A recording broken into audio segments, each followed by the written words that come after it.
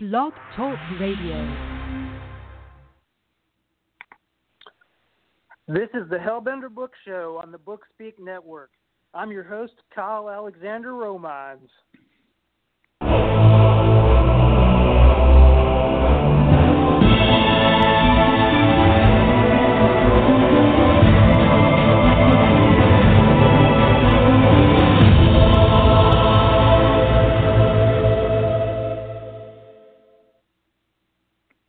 Now, I'm an author from Kentucky. I graduated from the University of Louisville School of Medicine. My debut horror novel, The Keeper of the Crows, appeared on the preliminary ballot of the 2015 Bram Stoker Awards.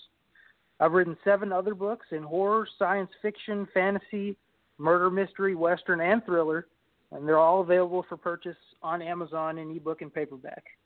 Now, on this show, I've been reviewing horror novels and interviewing authors, and I've been joined by some of my co-hosts and friends. Tonight, I'm joined again by my co-host, Joe Mills. Joe, will you introduce yourself for the new listeners in the audience? Hello, everyone. My name is Joe Mills, and I'm an avid fan of horror, terror, and thrillers in all media formats, with a strong emphasis in unabridged audiobook.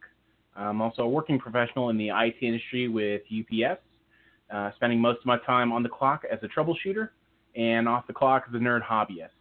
Been a committed member of the tabletop role-playing community since I was 14, and I'm also an aspiring audiobook narrator, and I am very happy to be here with you all today. All right, let's get started. I would like to introduce tonight's guest. John, how do you say your name, John? Your last name? I meant to ask that before we got started. I tell people to sneeze. It's Kachuba. Kachuba. Bless you. John Kachuba, the author of John is the author of the book Dark Entry. Joe, will you read John's bio for our listeners? Absolutely. John's most recent book is Dark Entry, with Shapeshifters, A History, scheduled for May publication. He's also the author of Ghost Hunting Ohio, On the Road Again, Ghost Hunting Ohio, Ghost Hunting Illinois, and Ghost Hunters, as well as 6 other books unrelated to the paranormal. He's a frequent speaker on radio, TV, and podcasts, and at conferences, universities, and libraries. He teaches creative writing at Ohio University and humor writing through the Gotham Writers Workshop. To learn more and to see the author tour schedule, visit his website at www.johnkachuba.com. John, welcome to the show. Thanks very much. It's a pleasure to be here. Well, we've heard your bio. Why don't you tell our listeners about yourself in your own words, not just as a writer? Take off your writer hat for a moment. Describe yourself, your personality, the kind of person you are. Well, one of my children, my son, calls me a creepy ghost dude. So I'm not sure exactly what that means, but it doesn't sound good. I didn't start as a writer. All my life, I did write, even as a child, but I got sidetracked after college and went into business for probably 20 years. Actually, Kyle, I was in the medical and pharmaceutical industry for about 20 years in sales and marketing. And then after that, though, I decided I really wanted to devote my time to what had been an avocation all this time, which was writing. So when I hit 40, I quit the marketplace. I got out of the corporate world and started writing full time. And it's been great since then. That's when the books have come. So I write a variety of things, as you mentioned, and I have a lot of interests, especially the paranormal. But I'm also interested in sort of the extension of that into metaphysical, spiritual sort of realm as well. So that's where Shapeshifters comes in. It's a little bit more than paranormal. It becomes cultural. In some areas, it becomes theological. So I have a broad spectrum of interests. History appeals to me in a big way, and one of my novels currently being marketed by my agent is historical fiction. And in fact, the first book with Sunbury was The Savage Apostle, which is a historical novel taking place in 17th century New England. So I have a variety of interests, and I actually grew up in New England, live in Ohio right now too. So I don't know what else to say other than I'm really not a creepy ghost dude. Well, it's funny. Looking at your bio and it reminded me a great deal of myself. I said up top that I've written books in all different genres: Western, murder mystery, thriller, science fiction, and fantasy. What do you think it is about it that I mean, some writers confine themselves to one genre, but why do you think it is that you have all these different ideas in different genres? I think there's a couple of things. I read widely. I read widely in a lot of fields, both in nonfiction and I read all kinds of fiction. And I've always been interested. I was an English major. Both my master's degrees are in creative writing and English. So that's all a liberal arts education. So I guess what I'm saying is I have a lot of broad interests. And what appeals to me is not necessarily a particular genre. I mean, yes, I like horror, but I also like history. I like humor. I like adventure. I mean, there's a lot of different genres that I like. What appeals to me is the story. So usually what happens is it's just some character that I discover, either a real person or somebody that, I visualize after maybe hearing a conversation or seeing an image or something, and then this character pops into my head. But it's always the story.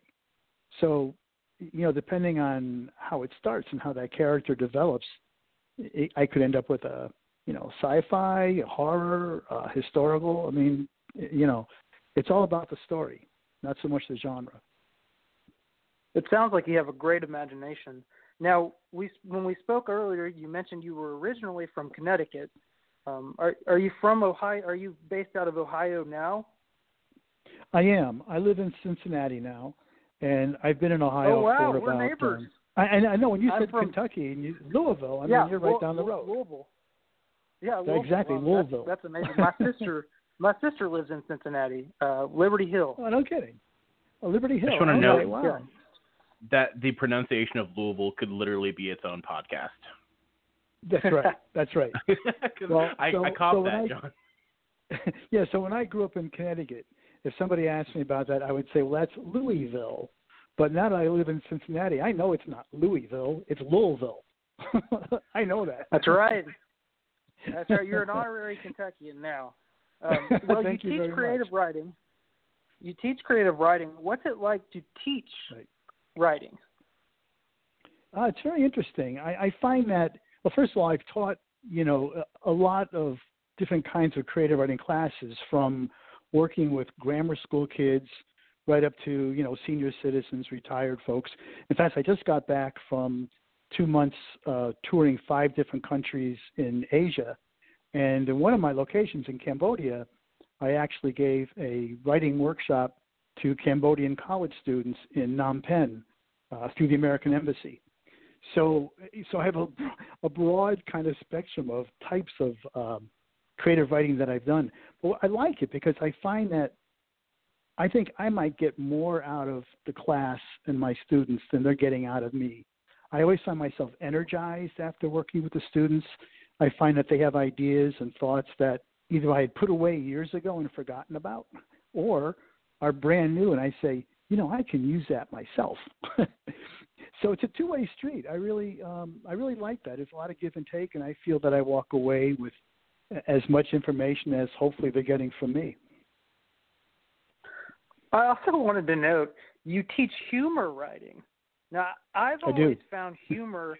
I've always personally found humor to be the most difficult aspect to incorporate into a story. And granted, now I write some scary books, but even my non-horror books, humor is very difficult for me to write. How do you go about writing humor? You have to take my class, find out. No, it is difficult, and I don't think that everybody.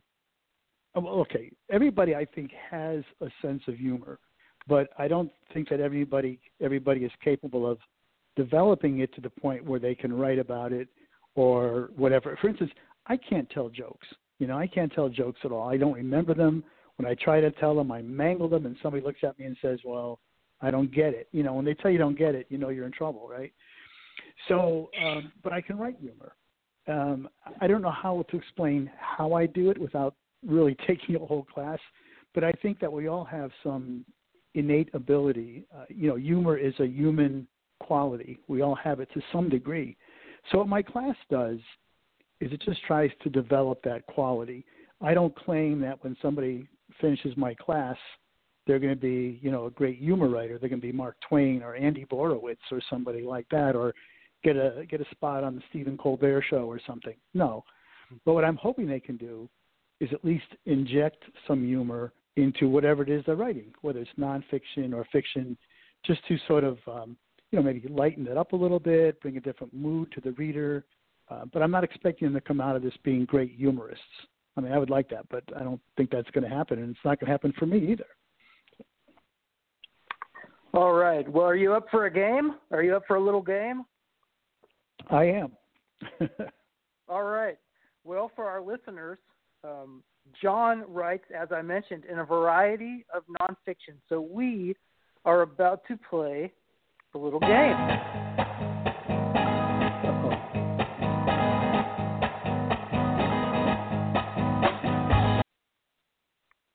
So, John, in 2 sentences or less, name for each book, name each of your books and describe them in 2 sentences or less for each one. Each book. Okay.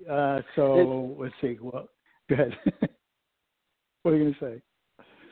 It's always difficult. I was giving you a little time to think there because I know that every time you write a new book, you're pushing those old characters aside and they get dustier and dustier. So I'm putting you on the spot here. Man, you are. You want fiction or you want nonfiction or you want everything? I want it all. Every book you've written. You want it all. Okay, well, we'll start with one that's coming out in May. Shapeshifters: A History. 2 sentences. Shapeshifters have been with us since time began. Are they real or not? Okay, Ghost Hunter, Ohio. Ghost Hunting, Ohio, on the road again. The most haunted places in Ohio that I've ever visited and researched. Find out for yourself what's there. Ghost Hunting, Ohio. This is a precursor to Ghost Hunting, Ohio, on the road again. Period. More of the same. Ghost Hunters. And Ghost Hunters, by the way, has a very long subtitle. It says Ghost Hunters on the road with mediums, dowsers, spirit seekers, and other investigators of America's paranormal world. So it's a long subtitle. Let's see, 2 sentences. This is a collection of some of the top celebrities in the paranormal field that I've investigated, or I should say interviewed. Let's see another sentence quickly. I think you'll find their stories to be interesting, and it's worth a read. How about that? Let's see, where am I? Savage Apostle, The Savage Apostle. In 17th century New England, a 50-year peace between the Wampanoag Indians and the English colonists in Plymouth falls apart. The consequences are disastrous and set the trend for Native American and American government relations for the next couple centuries. Wow, you think I had that written down someplace? Okay, let's see. That was kind of recent. Where am I? Savage Apostle. Well, let's see. You still got Dark Entry to go. Yeah.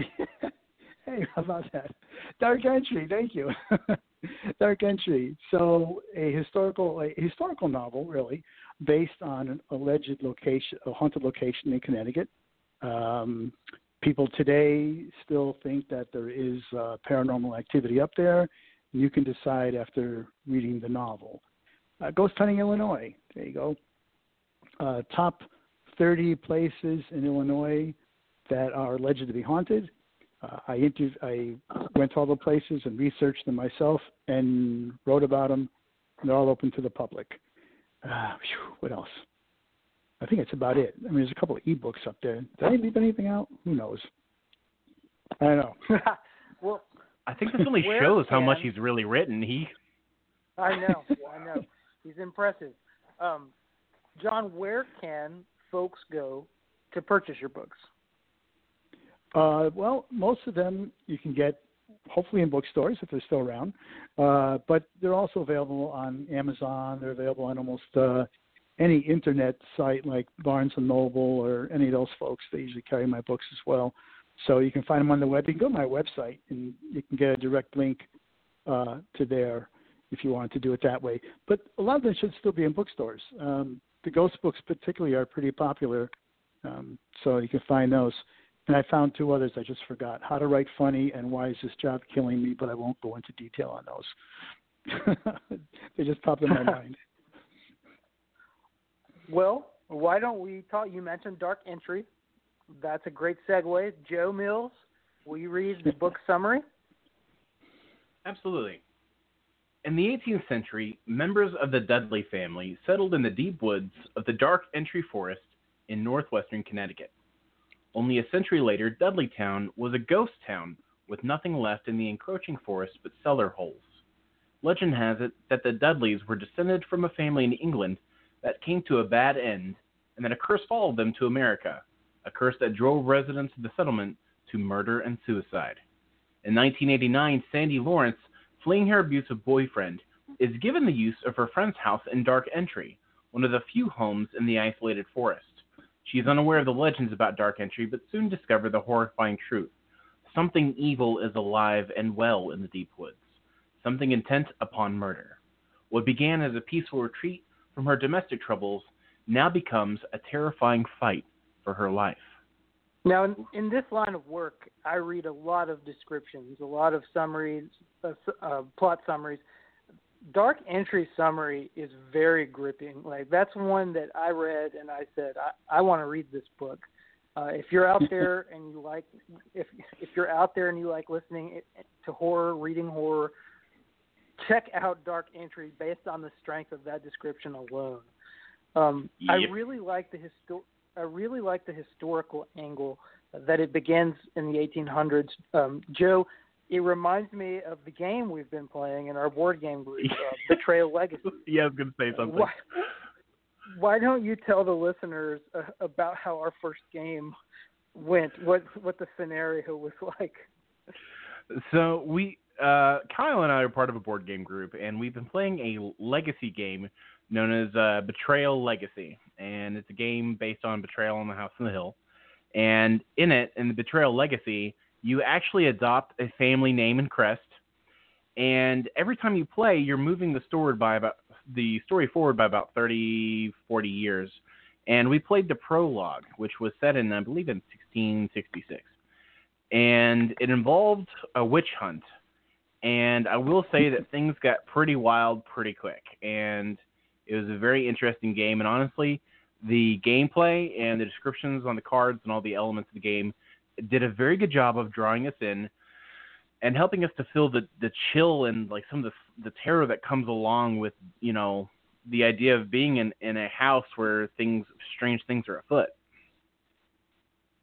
Well, why don't we go ahead and all right, here's a spoiler warning for anyone who wants to play Betrayal Legacy. Joe, tell the listeners what the first scenario is. Gotcha.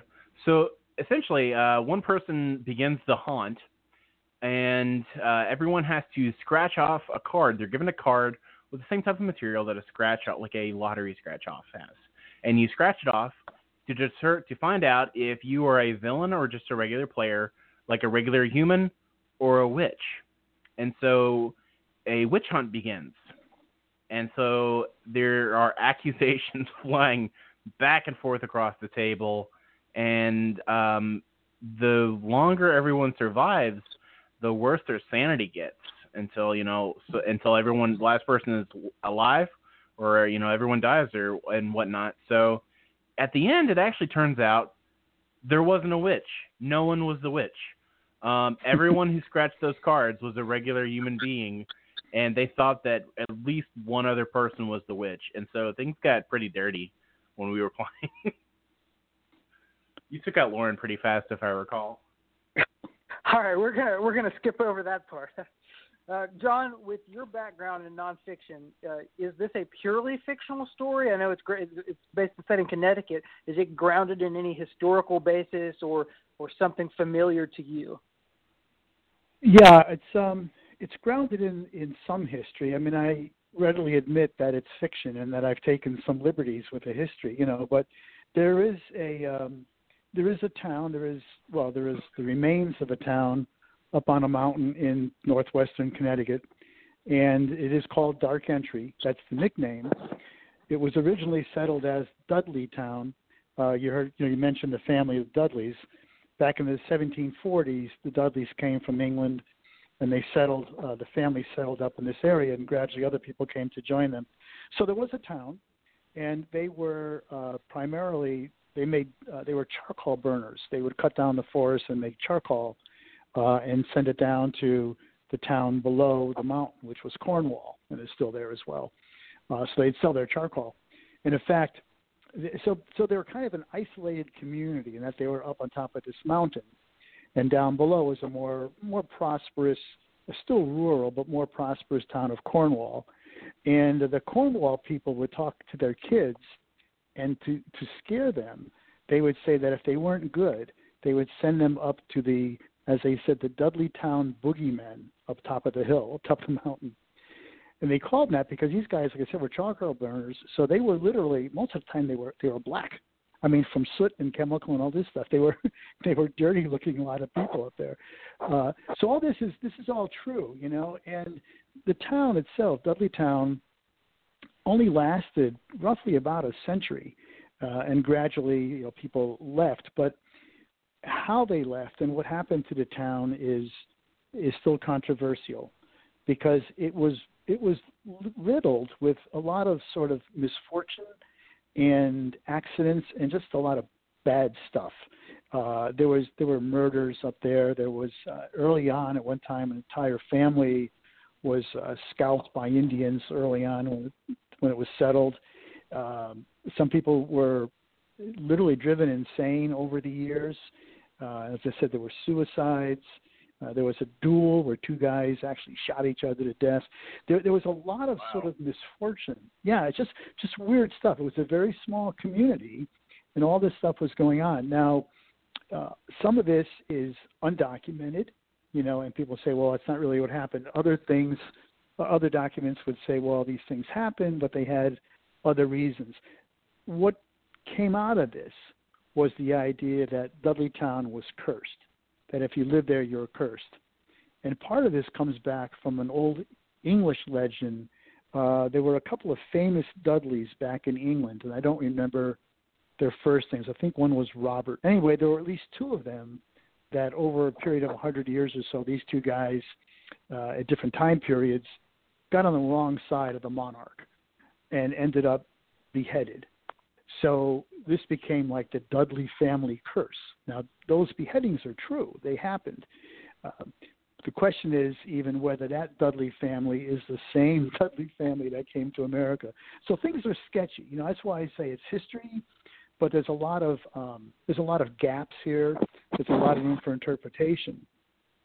But, the belief is that there was a curse up there, and that the poor people of Dudley Town that suffered all these horrible events were cursed by this family.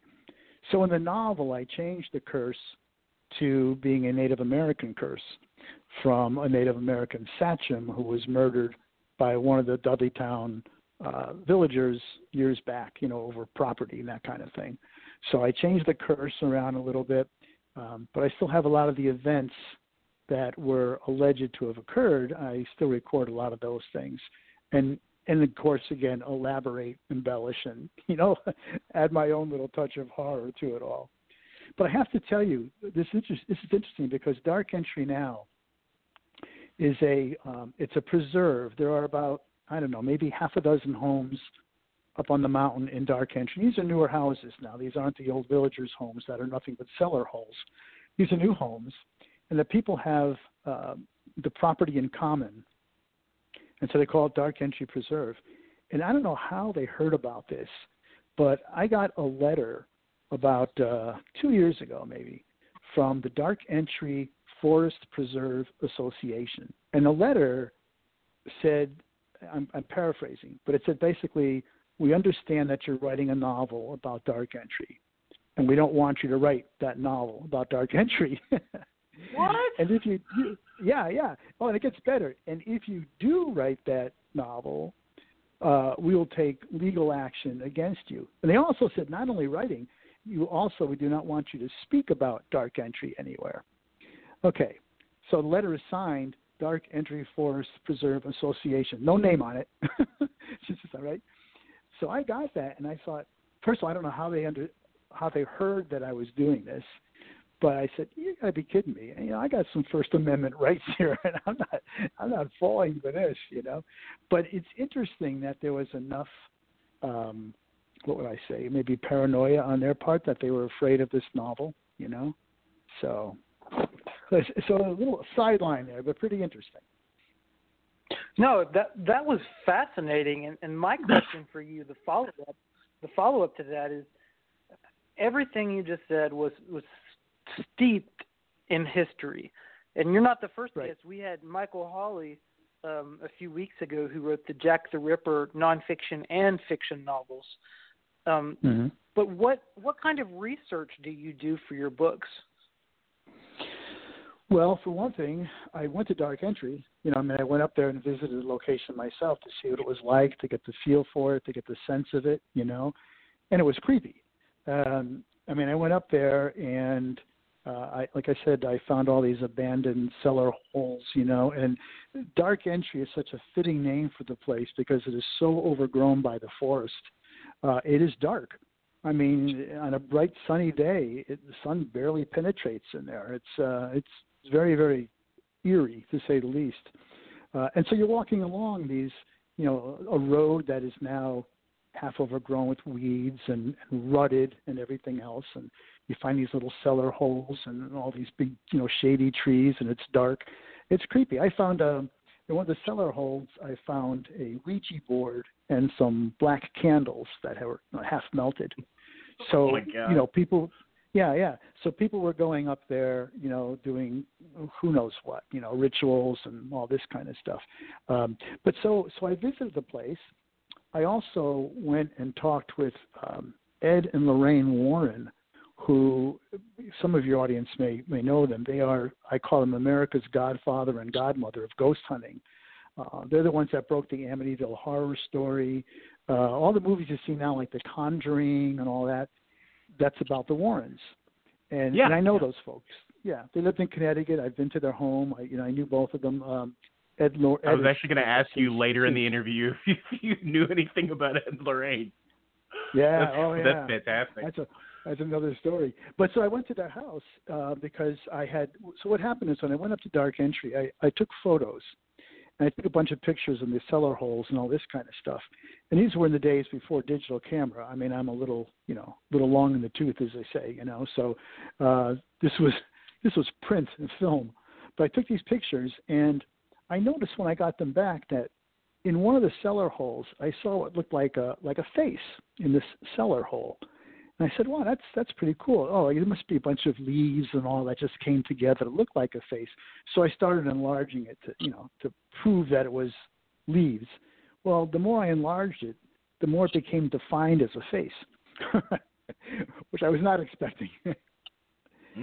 So I called the Warrens, and I said, look, I went to Dark Entry. I don't know anything about it, but I got these great pictures, and I'd like you to take a look at them. And they said, well, come over to the house. I went over to the house, and I showed them the picture. And no sooner than I put number one photo down on the table, and Ed goes, yep, that's it. That's a haunting.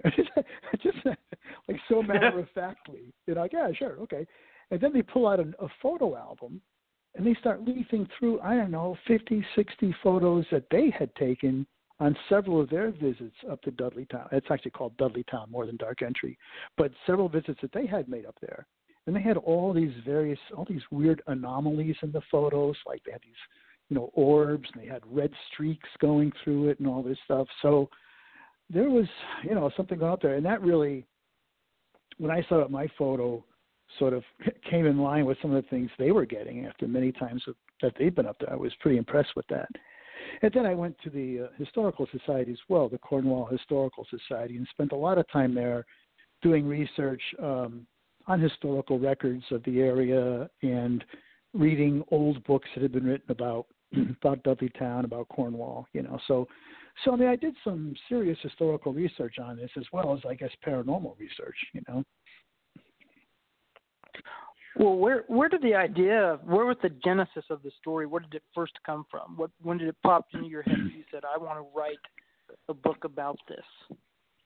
Well, I keep a file of any little, it's a clipping file. If I see something, it used to be in the newspapers, now it's printing something off the internet, but, any little thing that just triggers my imagination, weird little snippets of things, I write them in a notebook or I clip them if I can and put them in a file. And as a teenager, I guess, growing up in Connecticut, I came across something. I don't know if it was in an almanac or whatever. It was just a little paragraph about Dudleytown. And it just said something like, this is a ghost town now in Connecticut and people went crazy or something along those lines. And I just ripped it out and stuck it in a file and thought, well, that's interesting. Never did anything with it. And then I don't know. I don't know what finally triggered it literally a couple of decades later for me to actually go up to Dudleytown and take a look at it and explore it. I can't remember what the trigger was at that point, but it had always been in the back of my mind. It had been in that folder for, decades before I even picked it up again. Well, the author is John Kachuba, like the sneeze, and the book is Dark Entry. I'm Kyle Alexander Romans, the host of the Hellbender radio show. And Joe, we are going to play another little segment where Joe, our resident audio narrator, will read an excerpt from John's book, Dark Entry. But first, let me play the introduction to our segment, our recurring segment, Scary Stories with Joe.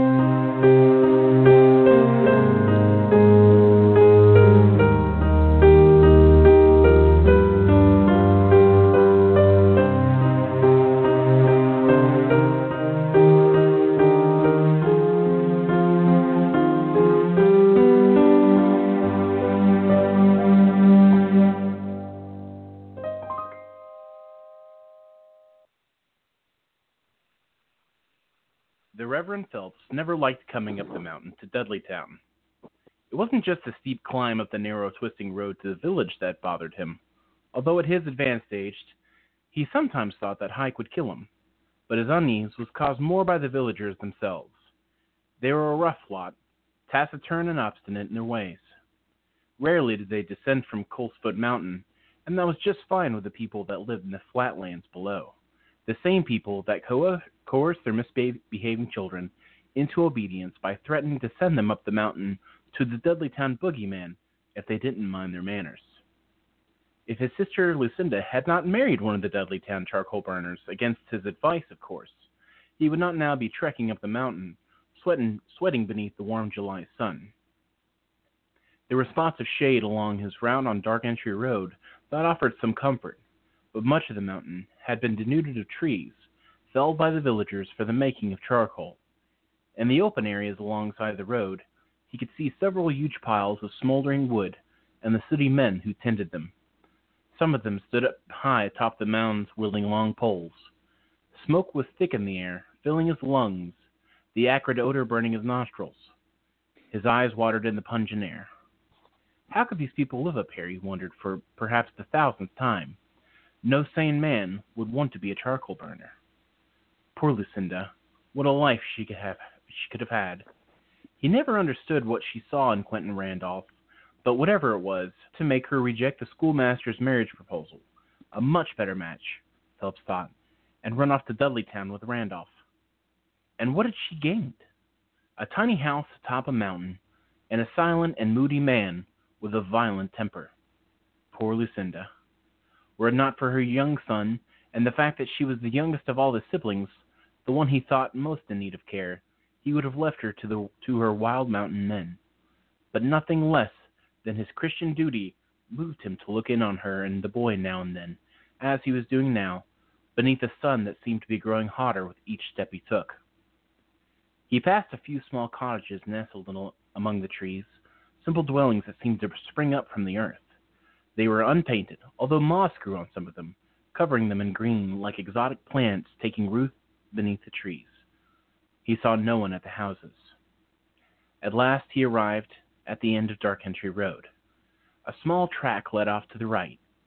His sister's house lay off that path, but he could not proceed because a horse-drawn wagon was creaking up the track.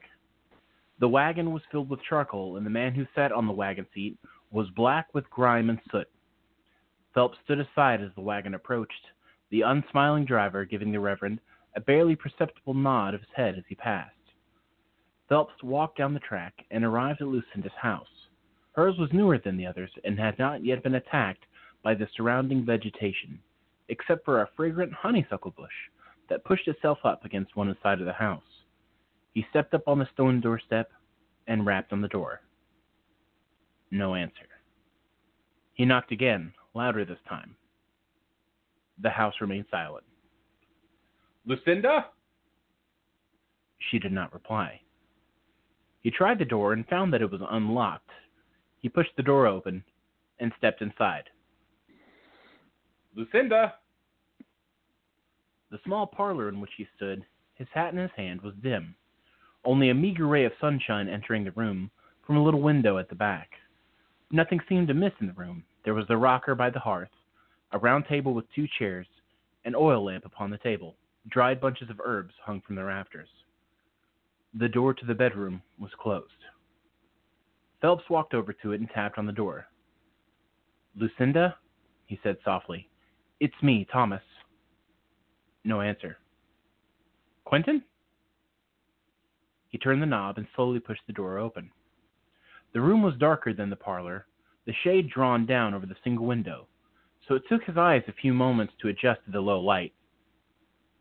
Lucinda's body lay upon the bed, clad in a blood-soaked white nightgown. A bloody axe lay like a lover on the bed beside her. Lucinda's head looked up at him from the floor.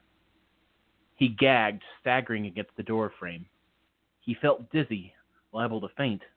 His heart pounded, and he could hardly catch his breath. Somehow he found his way out of the house and leaned against the wall, trying to suck in fresh air, but tasting only the poisoned air from the charcoal fires. He fell to his knees, the gorge rising with him as he heaved into the weeds, coughing and sputtering. After a few moments, he recovered and rose to his feet. Quentin! It must have been Quentin. And where was the boy? Anger and fear burst inside him simultaneously. His legs still shaky, he forced himself to move. He noticed the barn behind the house and saw the door was open. Quentin must be inside, he thought. He stalked towards the barn, his rage conquering his fear of the man. "Quentin!" He reached the barn and hesitated only a moment before entering. Quentin was inside the barn. He hung by his neck from a rope tied around a rafter, his face swollen like a purple watermelon. His eyes popped out of his head. A ladder lay on the dirt floor beneath his gently swaying body. The Reverend Phelps once again fell to his knees.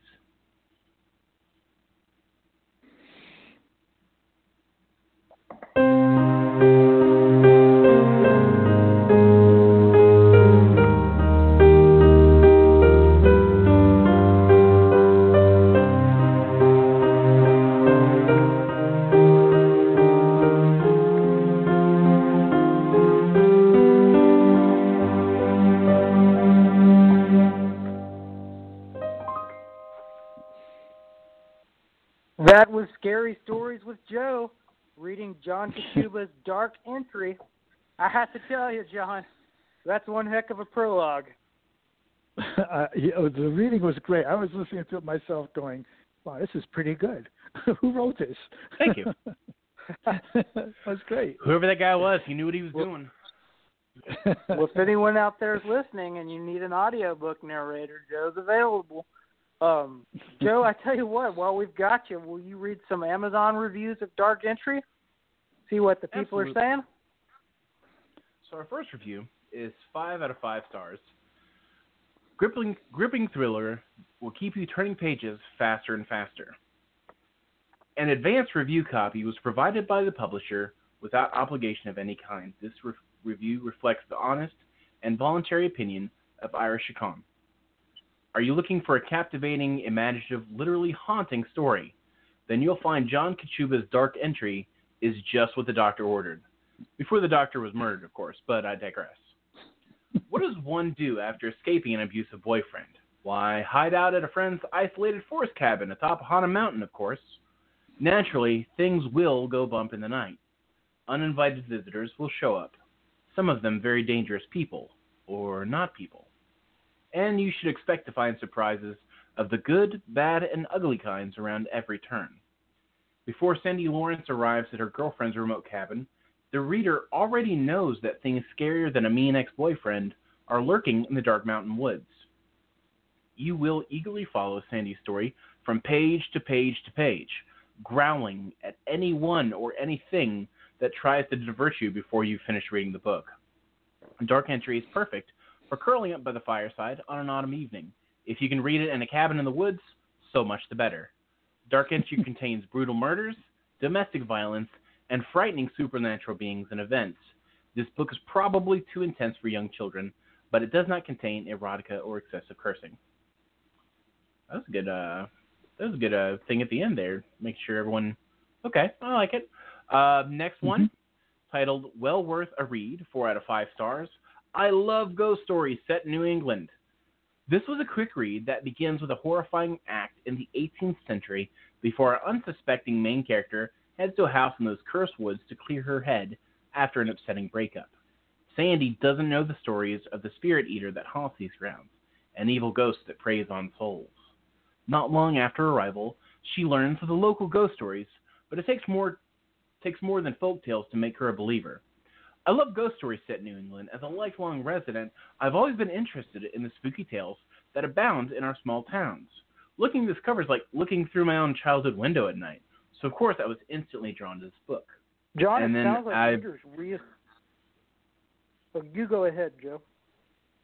I gotta say, even just from the prologue, I can definitely understand the intense interest that these readers had. I'm really liking that, especially someone from the New England setting is personally identifying with your books, John. Oh, okay.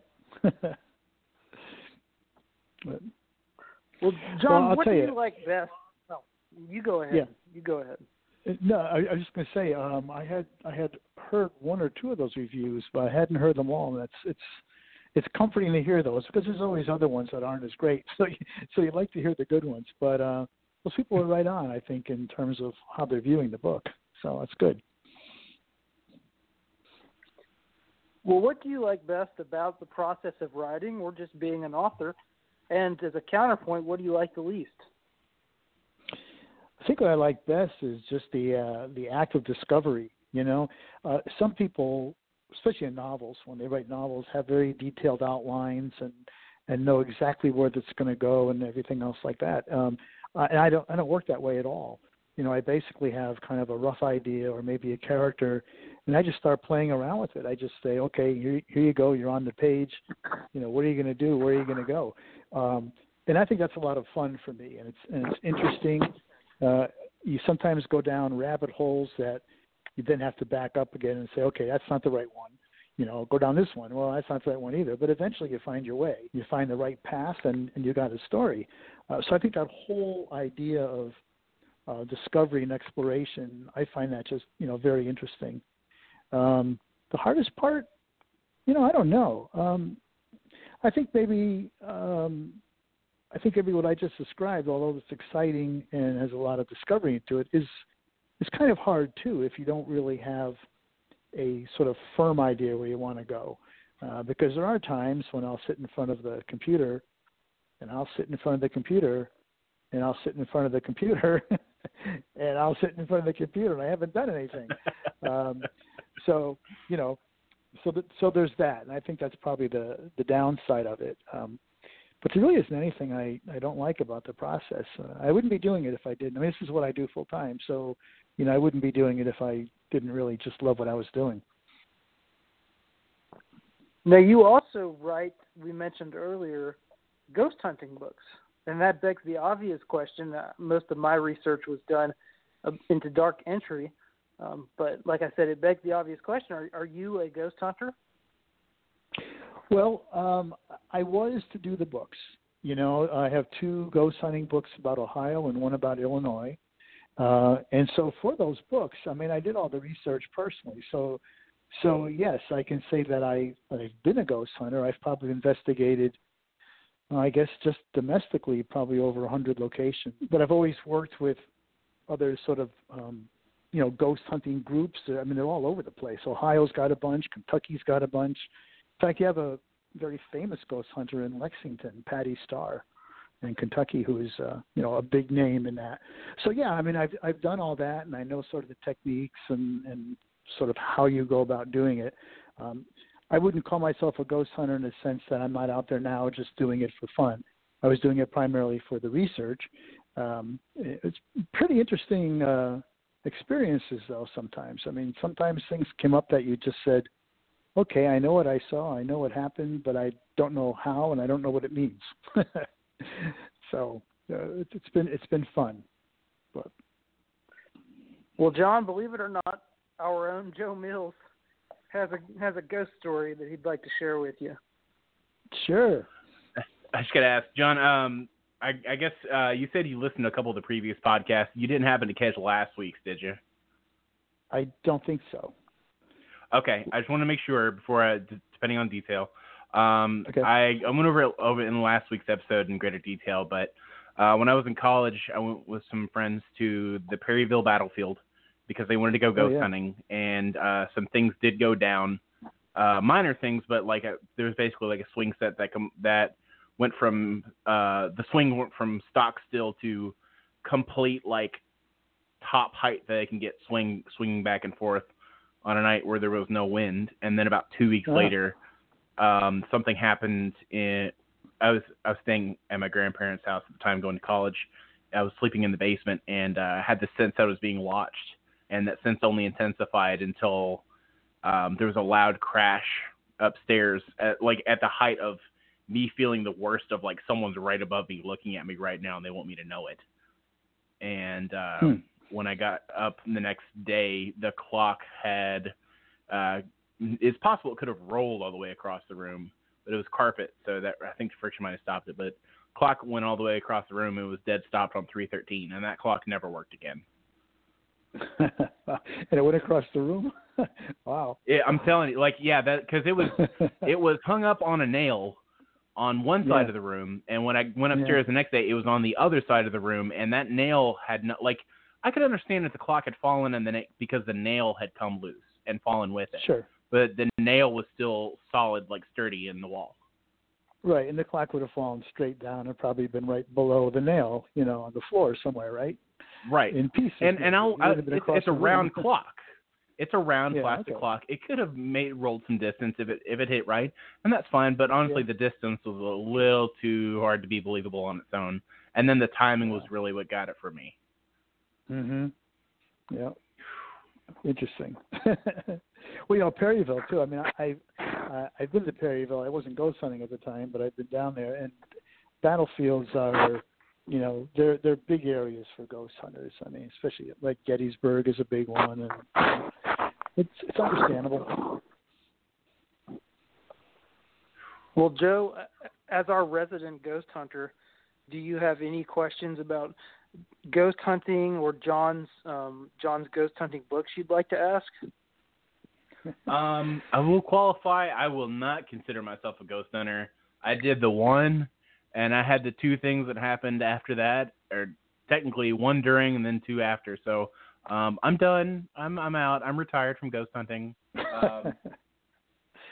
But as far as ghosting for you, John, would you definitely say was it meeting with Ed and Lorraine? What was the most interesting philosophical moment for you when you were ghost hunting? What was the event or the thought that occurred that hit you most? Let's say on a deep thought or a spiritual level. Well, I think you sort of mentioned the Warrens, and I think it's not exactly a thought, but spending time with them and in their house, surrounded by their house was very bizarre. I mean, I sat in the house and it was just loaded, all the walls, all the tables, everywhere you can look with religious icons and statues and crucifixes and crosses and everywhere you looked.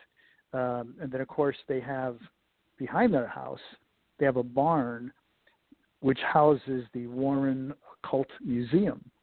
And in there they have objects that they've collected throughout their years as ghost hunters that are haunted. For instance, there's a famous Raggedy Ann doll that's haunted. And it's locked. It's literally locked in a glass case. And it says, is that the item that they had blessed once a month? If I remember correctly.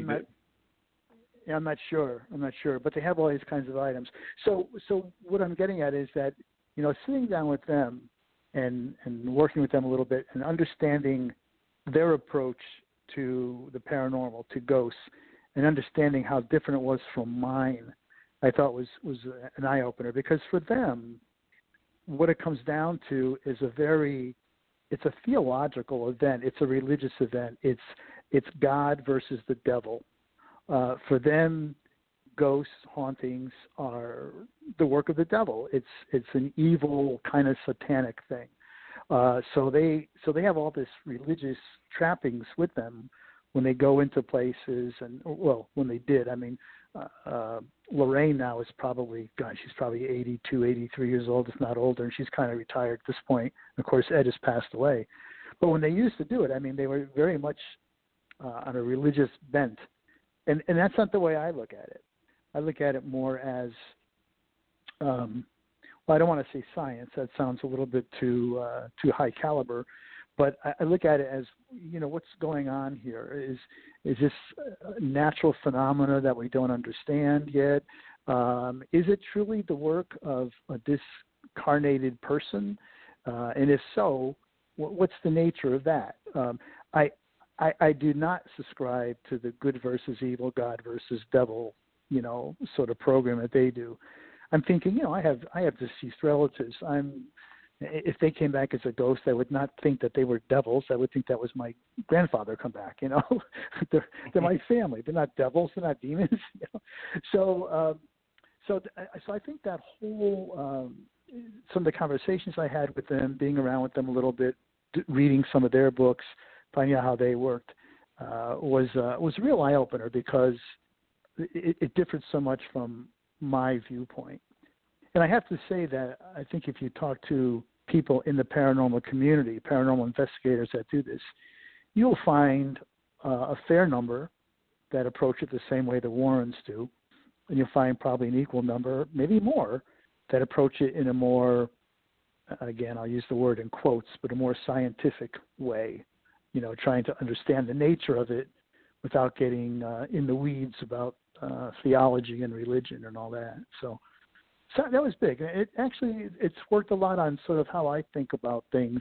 I mentioned earlier that I have interest in, the metaphysical and spiritual realm and ideas, and that shaped me a little bit there too, and what I think. So. Well, John, in a moment, Joe will be asking you a random mystery question. It's another little game segment that we play. While Joe prepares to perplex and bewilder you with his question, I will ask you a couple more questions. We're getting closer to the end of our show. But why don't you tell us, your bio mentions that you've won numerous awards. Why don't you tell us about some of the awards you've won and how you were selected or applied or chosen for the awards? Well, most of the awards that I've won have been actually for fiction, and they've been short stories. And there isn't any magic other than entering. As you probably know, a lot of literary journals have contests all the time. You pay a fee, you enter the contest, and there's usually a series of judges that are pretty high caliber writers usually, and they're picked always different judges every year, and they go through the couple hundred manuscripts they have, and they choose the one they like the best. I've been lucky a few times there. One was the Gemini Prize was one. Dogwood Fiction is another one. Those were both first prize awards for those literary journals. But I've also been honored by the Thurber House, and I appreciate that. That's James Thurber's old home in Columbus, Ohio, which is now a literary center. And they've invited me a couple of times to give a humor writing course up there, also to do part of their summer series, which is where you where a writer comes in and literally at a picnic reads his work, and there's a contest involved with that, and I've won their third retreat award, which is a humor writing award. So it's been those kinds of things. And I appreciate those all the time. Anytime people outside of your immediate family, other than your wife, anytime somebody besides your wife or your husband says, hey, I like your writing, and I'm going to give her an award because we like it that much, it makes you feel good. It makes you feel like, hey, you know what, maybe you're getting something done here. So I've been happy with those. Good. Now, you alluded to this earlier, but just again, since people are listening and might want to buy your stuff, or should want to after the excellent excerpt that we heard in the description and reviews, where can listeners go to find more about you? The best thing is probably just to go to the best thing is go to my website, which Joe had mentioned before. It's johnkachuba.com. It's JOHNKACHUBA, and I think you probably have it on your website. But that's got everything on there. It's got all my books, and it has a description of all of them. It has direct links. If they can't find them in a bookstore, it has links to Amazon. Dark Entry, it has links directly to Sunbury and places like that, so they can get the books. I also have a blog on there called The Metaphysical Traveler, and I think it's pretty interesting. I post a lot of things that have to do with my travels. I've traveled a lot around the world, and when I do, I always try to look for interesting places that are either haunted or unusual or just bizarre in some way.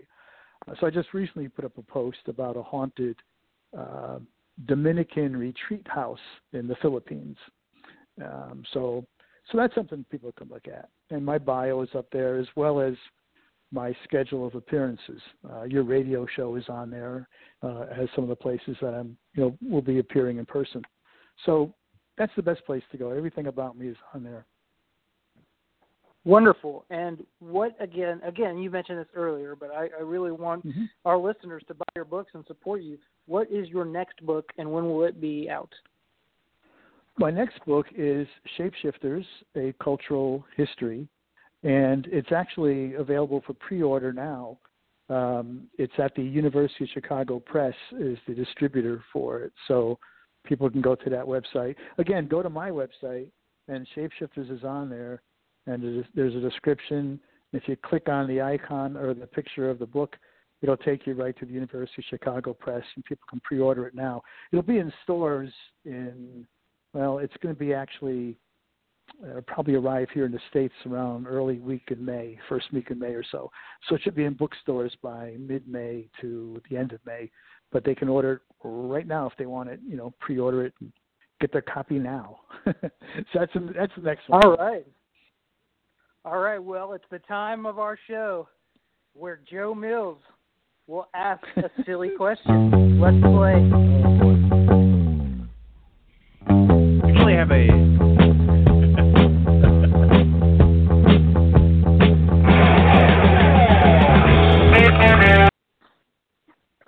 Let's That was hear a funky it, Joe. bass groove, Kyle. So John, I actually have a serious question about humor, surprisingly.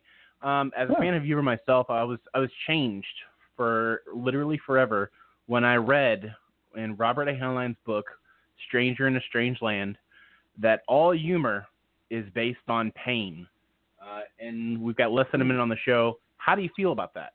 I think there's some truth to that. I don't know about all humor, but I think that humor is generally a way of us dealing with uncomfortable things, bad things, maybe painful things. And that's why, exactly in my course, that's what I try to tell people to do, is to use humor in that way to offset what you might be writing that's painful or sorrowful or just uncomfortable in some way. So I agree with Robert Heinlein 100%. Okay. Yeah. All right. Well, John, thank you so much for coming on the show. And readers, I hope you go and buy John Kachuba's book, Dark Entry. And while you're there on Amazon, look at all the rest of his books. Thanks for coming on. Kyle, Joe, thanks very much. It's been great. I appreciate the time, the chance to come on the show. So happy to have you on. Future shows. Thanks. Thank you.